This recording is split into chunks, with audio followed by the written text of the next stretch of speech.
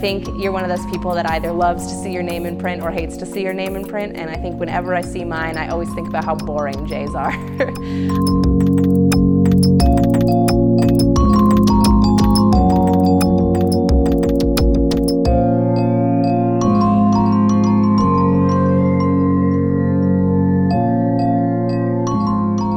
For the letter B, it's more of a balance between the bowls. Like, do you want to do something really stylized and have the top bowl be really small, or do you want to do something that's more balanced where it's just ever so slightly smaller than the bottom bowl?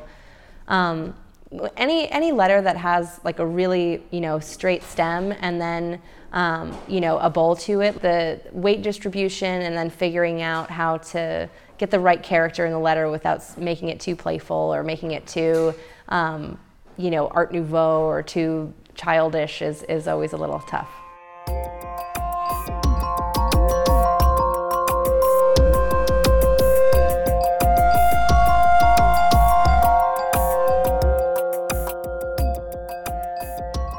A big thing that a lot of people have issues with on the E is that middle arm there, how long that should be. People tend to want to make it a little bit too long, and they tend to make those serifs a little bit too stubby.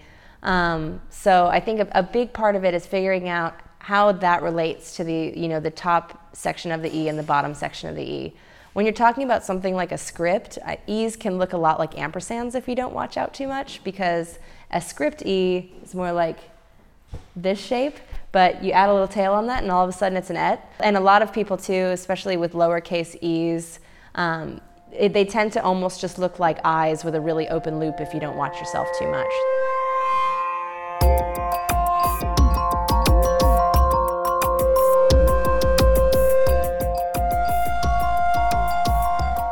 The R has that nice bowl on it. It's got everything. It's got it all. It's the all-you-can-eat buffet of letters, I think.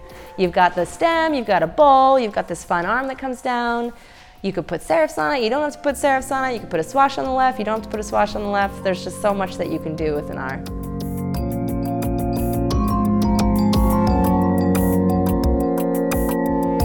The people that are fresh to lettering and type, they are very afraid of making their serifs big and long and prominent. Most people think about serifs as being something that's just tacked on to a letter, that it's not something that is imperative to the structure of the letter, when really it does make a huge difference in the weight of a letter. If you don't have a heavy enough serif on your L, from a distance it'll just look like an I with like a weird mess next to it.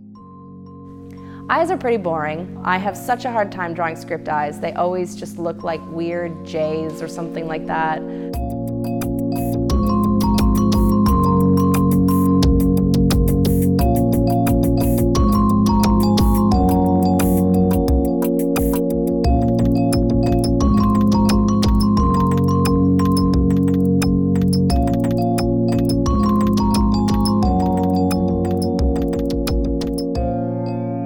One thing that I really like about the N is you do just have that one strong diagonal. There's no proper vertical stem to it, so you do have to worry a lot about the weights of those serifs.